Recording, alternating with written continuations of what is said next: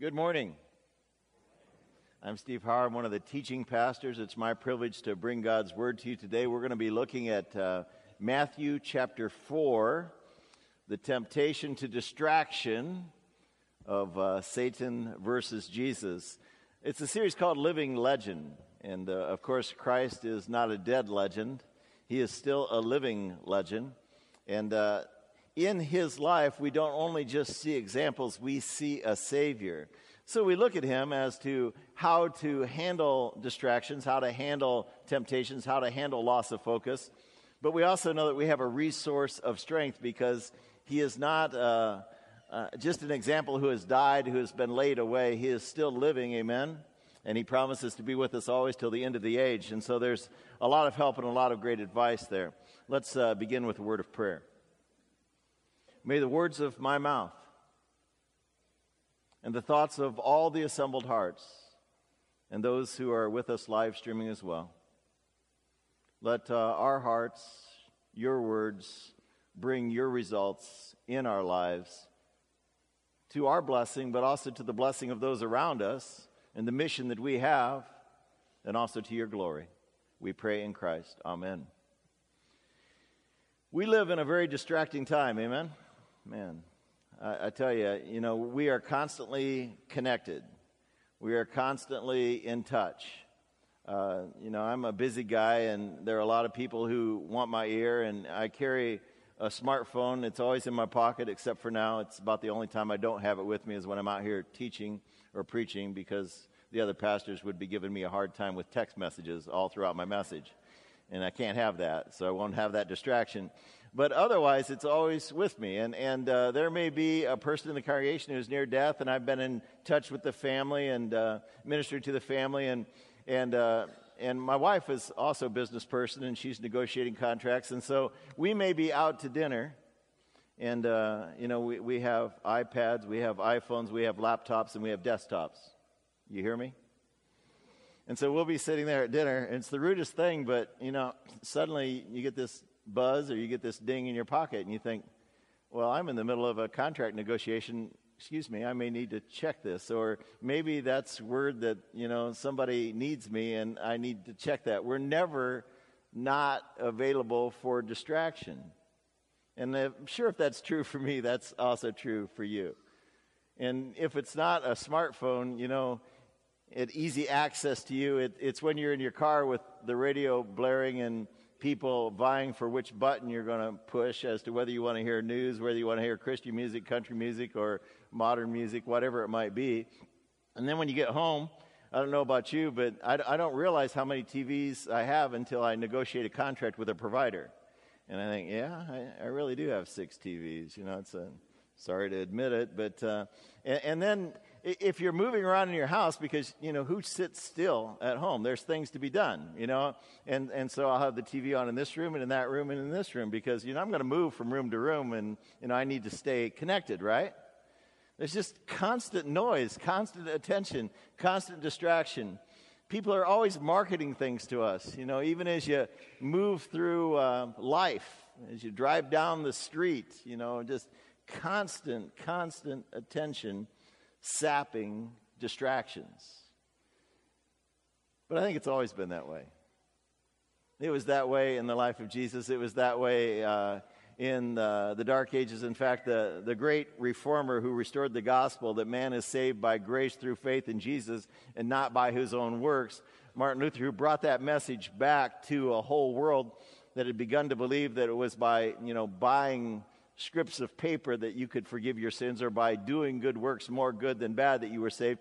He brought this message back. No, you are saved by grace through faith in what Christ has done for you, not what you do for God. You do it in response, not in order to achieve.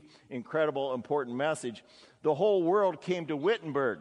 Now, Wittenberg was a small little village. It still is in eastern Germany. It's not on a major thoroughfare. You have to want to go there. And yet the whole world, even the emperor of the Roman Empire, and also the Pope's attention was drawn to Wittenberg and to this upstart who was trying to get the world to accept the truth about the nature of God.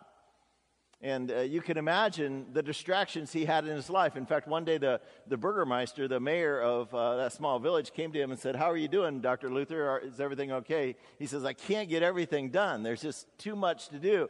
I have to get up earlier and pray more, in order to get more done." That was his response to demands. And he said, "What do you mean? You're a man of God. You should never be distracted." He said, "Oh, everybody's distracted." He says, "Well, I'm not, especially not when I'm in worship." He says, "I beg to differ." He says, "In fact, I'll bet you one of my ponies, and I have some nice horses, that you can't pray the Lord's Prayer without distraction." And he says, "I'll just take your word for it. You're a man of honor, and I'll just take your honor on that." And he said, "Let's just sit down here and pray." And he began to pray, "Our Father, who art in heaven, hallowed be thy name." And they finished the entire prayer, and he said, "So how did you do?" And he says, "Well, I got to about the third petition." He said, "Then I wondered, does the saddle come with that horse?" There's just so many ways in which our sinful flesh is prone to distraction, to thoughts other than thoughts of what God would have us do. Well, let's read from Matthew chapter 4, the example of the life of Christ. But there's not only an example of the life of Christ here, there's also an example of the nature of evil, the nature of Satan. And Satan tends to use strategies over and over again because he's a smart guy and he's learned what works. And so the strategy that he applies against Jesus is the strategy that you could expect he will also apply against you. From Matthew chapter 4. "Now Jesus was led by the Spirit into the wilderness to be tempted by the devil." Whoa, stop right there. Shouldn't God lead me away from distraction? Shouldn't God lead me away from temptation? What do you mean? The Spirit led Jesus to the wilderness to be tempted. Does God do that?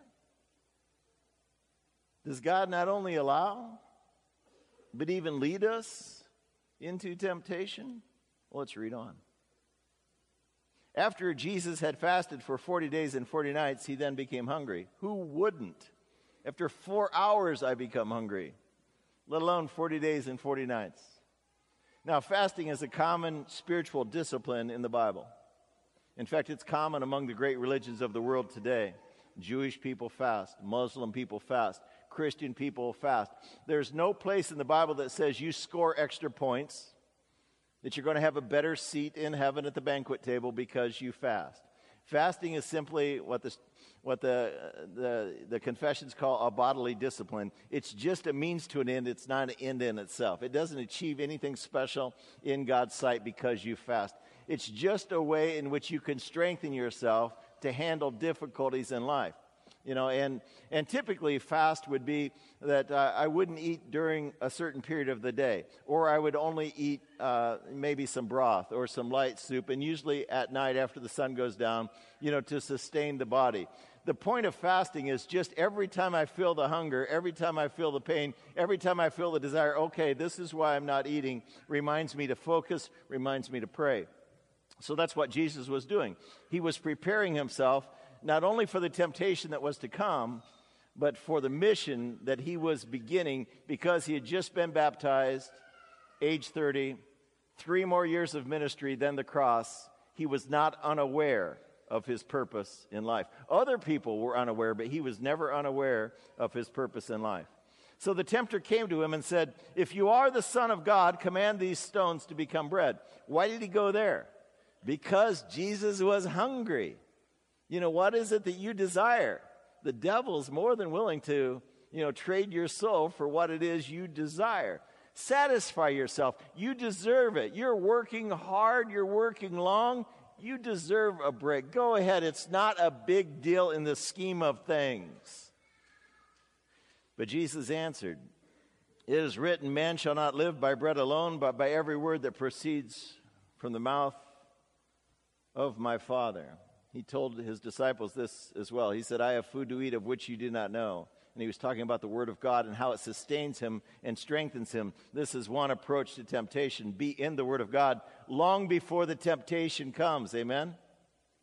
I love that passage in the Psalms that speaks about the flood. And it says, "Surely in a flood of great waters the Lord will not be found." When the trouble comes, it's too late to get strong.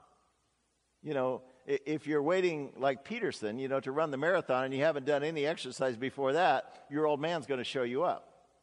He happened to run with his dad last weekend in a marathon. Don't worry. He was well prepared. He did beat his dad by a minute. You have to get ready before the trial. Verse 5.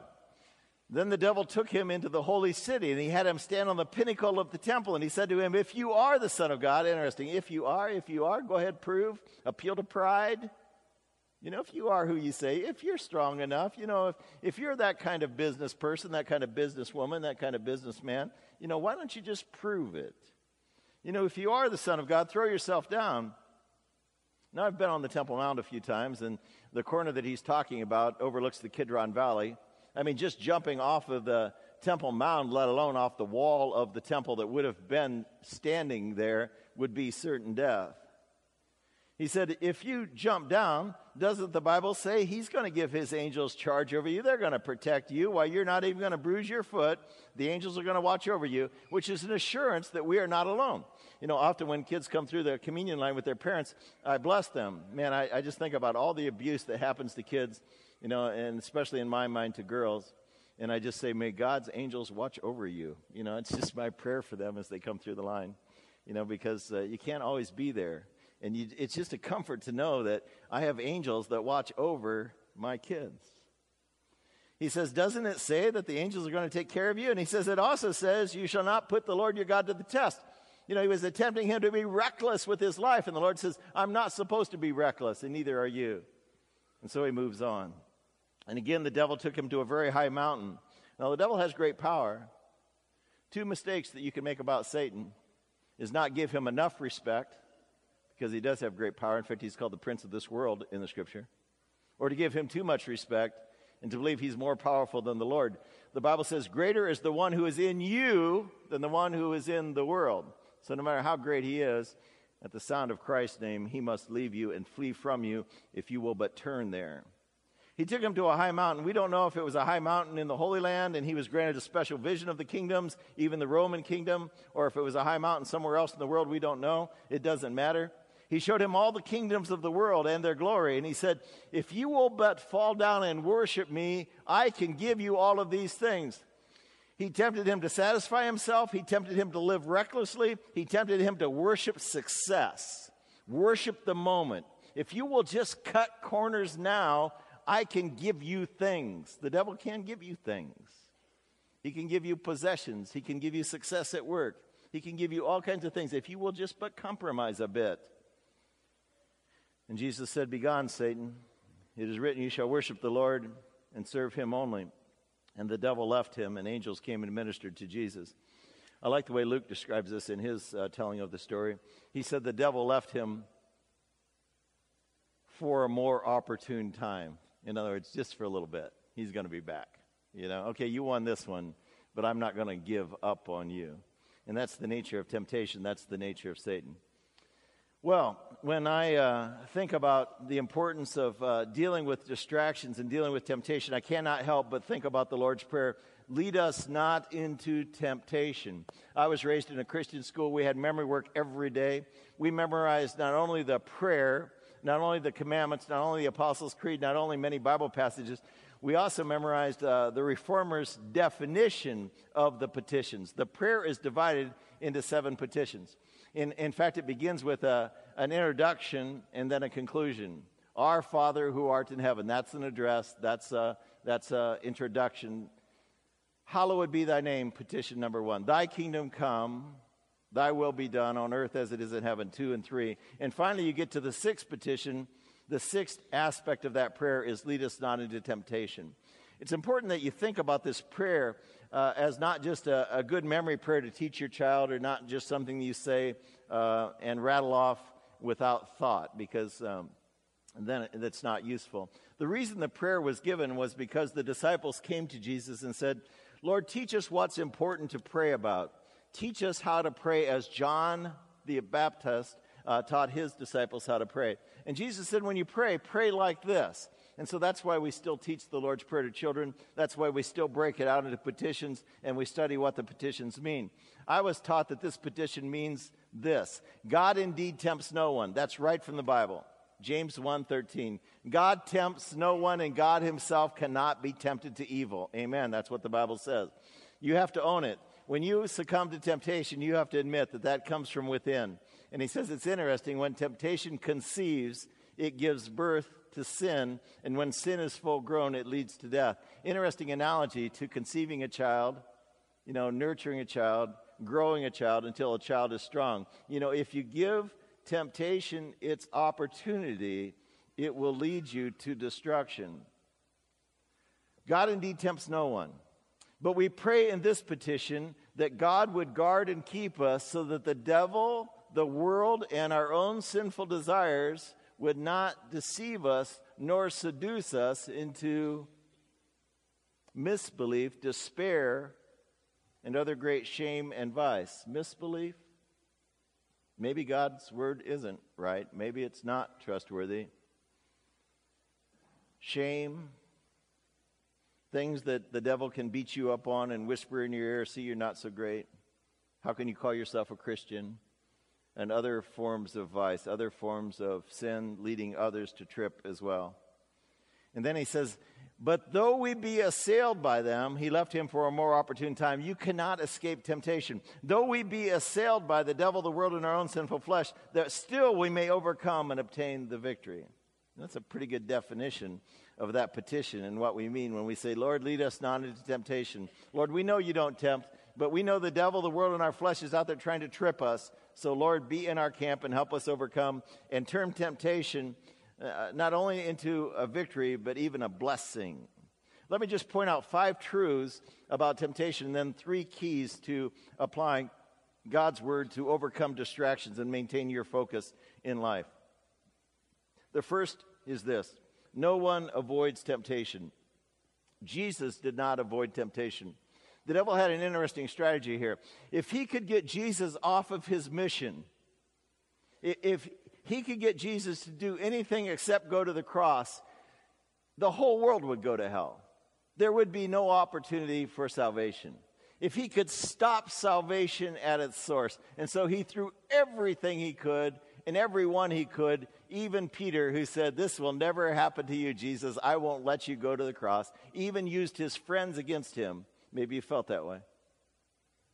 He did everything he could to stop salvation at its source. He failed because Christ completed the mission. It is finished. Into your hands now, Lord, I commend my spirit. Christ had accomplished the purpose. Amen. Now, if you can't stop salvation at its source, you keep people from coming to the source. So his attention has turned to us. The salvation is available. So if I can just block your access to salvation through the temptation of individuals, then I can still win this game. No one avoids temptation. Jesus did not, you will not. And though we be assailed by them, that we still may overcome and obtain the victory. Secondly, temptation is not a sin. To be tempted is not a sin. Jesus was tempted. I like the way it describes it elsewhere in the scripture. When it says, not only is temptation not a sin, Jesus was tempted to your benefit. It says the Holy Spirit urged him out into the wilderness. Why would God bring him to temptation? The Bible says, we have a high priest in heaven. The high priest was one who made intercession for the people. When they went up to the temple, they said, high priest, here's our offering. Make it to God. Pray for us. Well, we don't need to go to a pastor, to a priest. We have direct access because of Jesus Christ to the very throne of God. And in the book of Hebrews in chapter 4, it says, we have a high priest in heaven who can sympathize with our weakness because he himself was tempted in every way as we are, yet without sin. Wow. He's not just God Almighty who cannot succumb to temptation. He was one who walked this earth with me. He knows what it's like to lose a friend. He knows what it's like to see people suffer. He knows what it's like to see the poor, to see the diseased. He knows what it's like to get tired. He knows what it's like to be tempted, and yet without sin. So I have a God who has taken flesh and blood, who has experienced what I experienced. So when I pray to God in heaven, I know that I have an advocate before the Father's throne who says, I know what that's like. I know what he's going through. Lord, this is what he needs now. This is how we ought to intercede. This is how we ought to help Steve in his trouble. Temptation itself is not a sin. Temptation is always an attempt to distract. Every sin is personal. The Lord was tempted to become the center of the universe. Satisfy your needs. Go ahead, practice risky behavior. Make success your purpose in life. It's still the way the devil comes at us.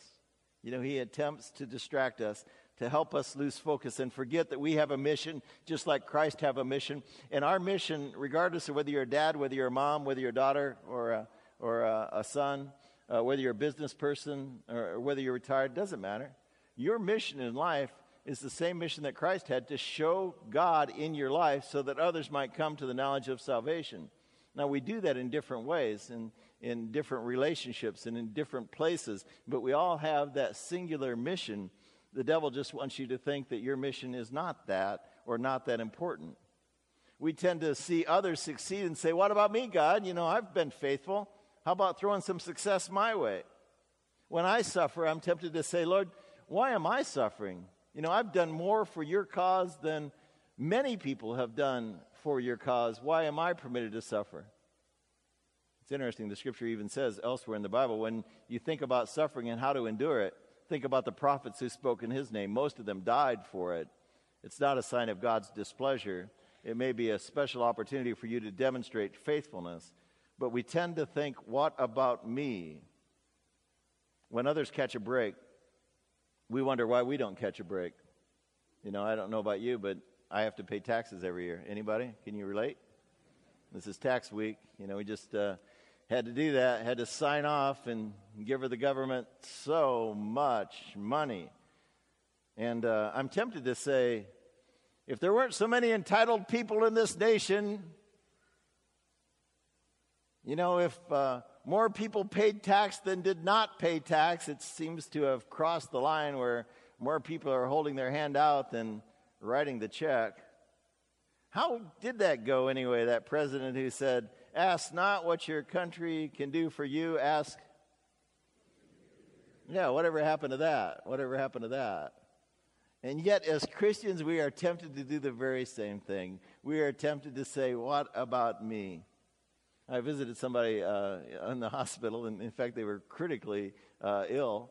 And I came, as a pastor, I don't pretend, I'm not suggesting I go to the hospitals a lot. We have people who do that, and I don't want to steal, the honor that they deserve. We have a great system and great guys who do that. But occasionally I will go if I'm asked or if somebody I have a lifelong relationship with, and this was an older person that I've known a long time. And so I went to read Scripture, to bring comfort, and to pray for this person. And so I went in there just all pastored up, all in my mind what I was going to do. And the first thing out of this person's mind was, why are we spending so much money over in Cambodia? Seriously?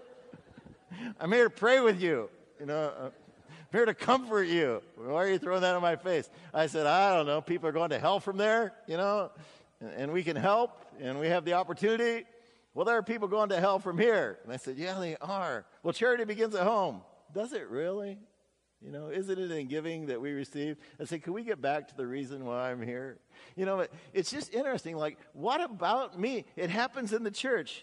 What about people my age, church? What about my preference in music, church? Oh, man, I'm plowing close to the core now. What about my issues?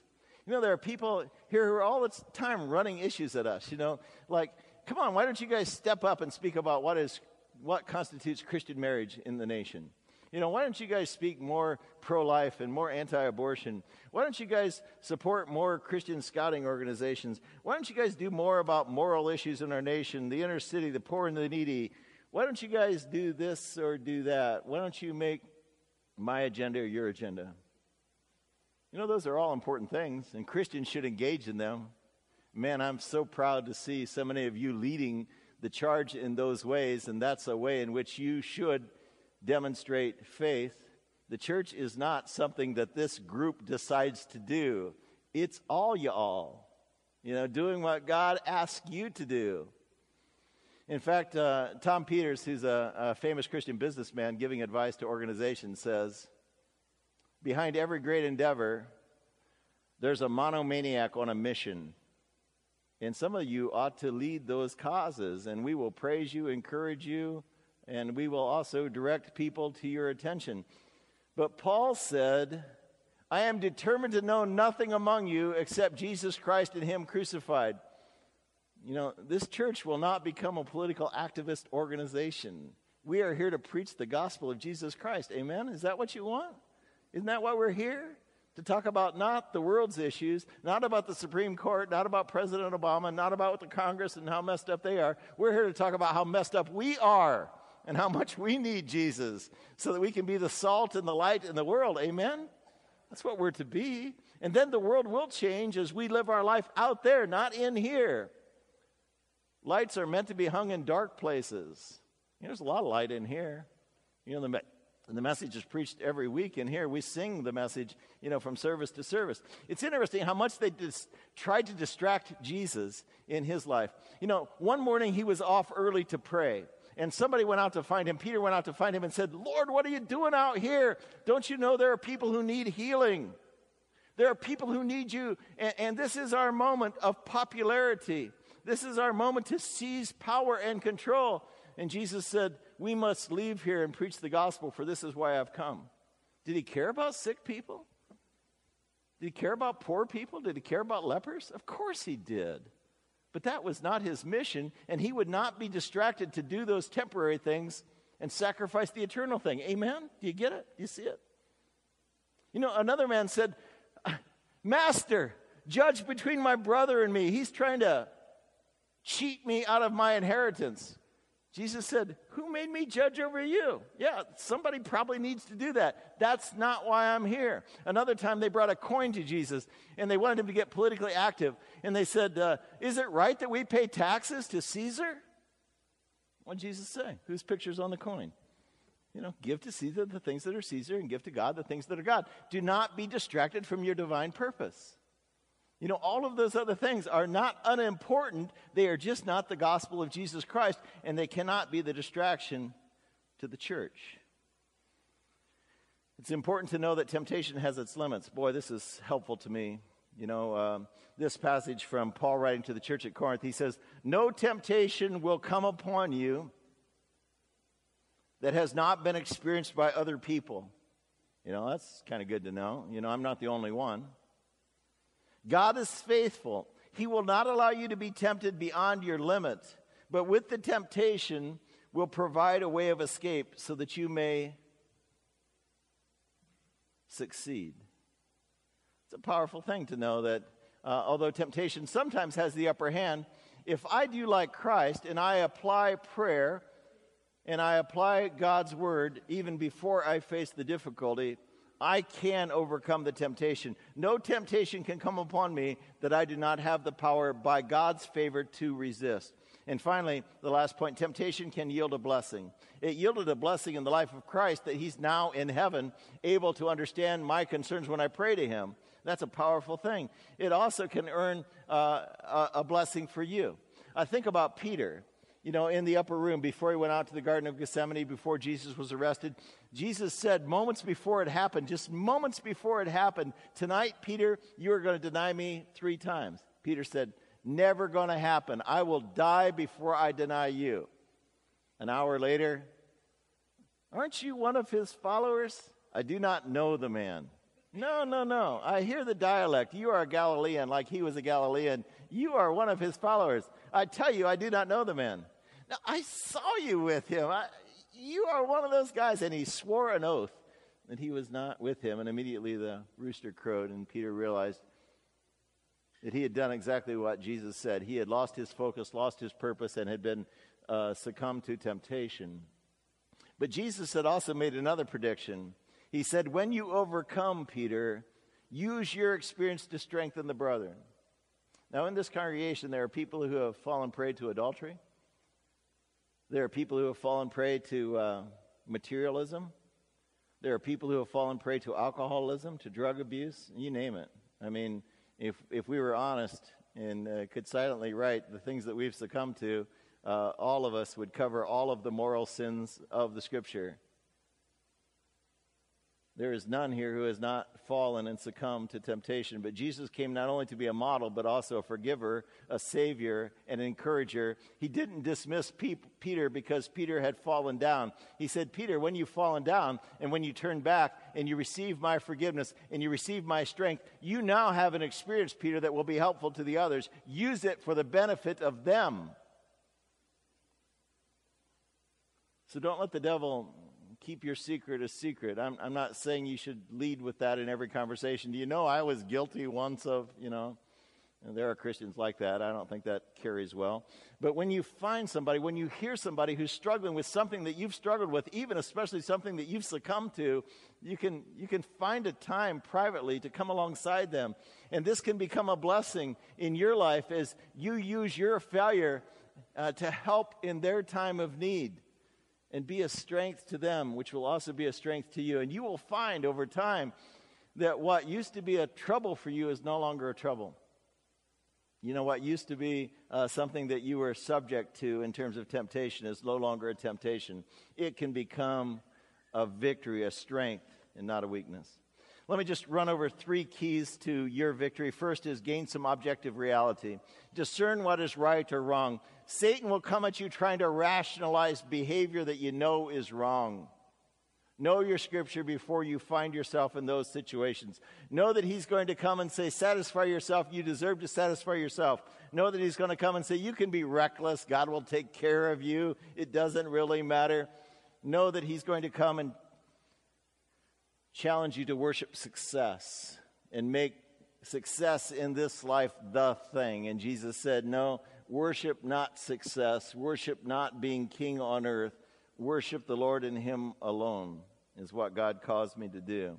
So know objectively what is wrong and what is right before you find yourself in that condition.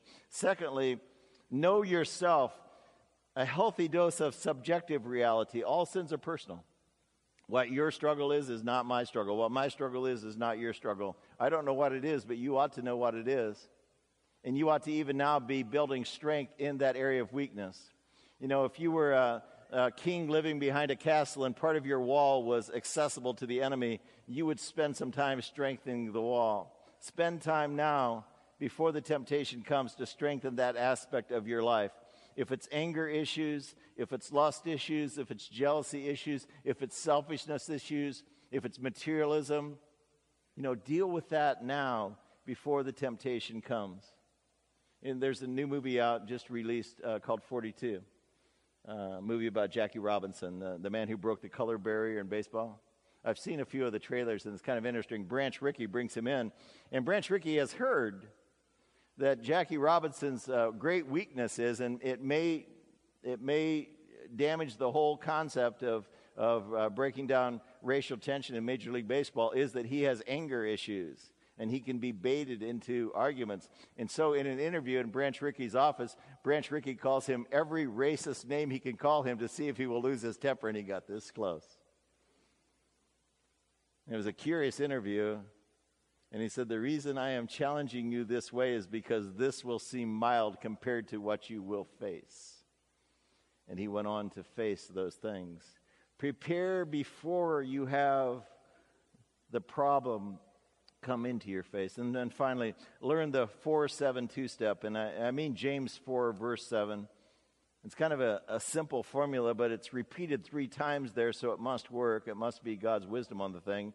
Submit to God, resist the devil, and he will flee from you. He doesn't say resist the devil and then turn to God. No, strengthen yourself before the temptation. Submit to God, resist the devil, he will flee from you. Draw near to God, he will draw near to you. Humble yourself in the presence of the Lord, let him exalt you. It's a powerful lesson.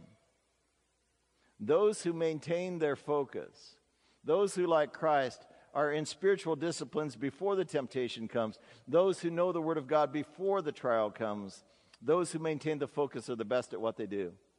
It's true in business, it's true in sports, it's true in life. May God help you maintain your focus, understanding your purpose to demonstrate Christ in your life. For no other reason have you been given life than this. Now, the others are just means to that end, but the end is for you to be Christ among your friends and Christ in this world. Amen.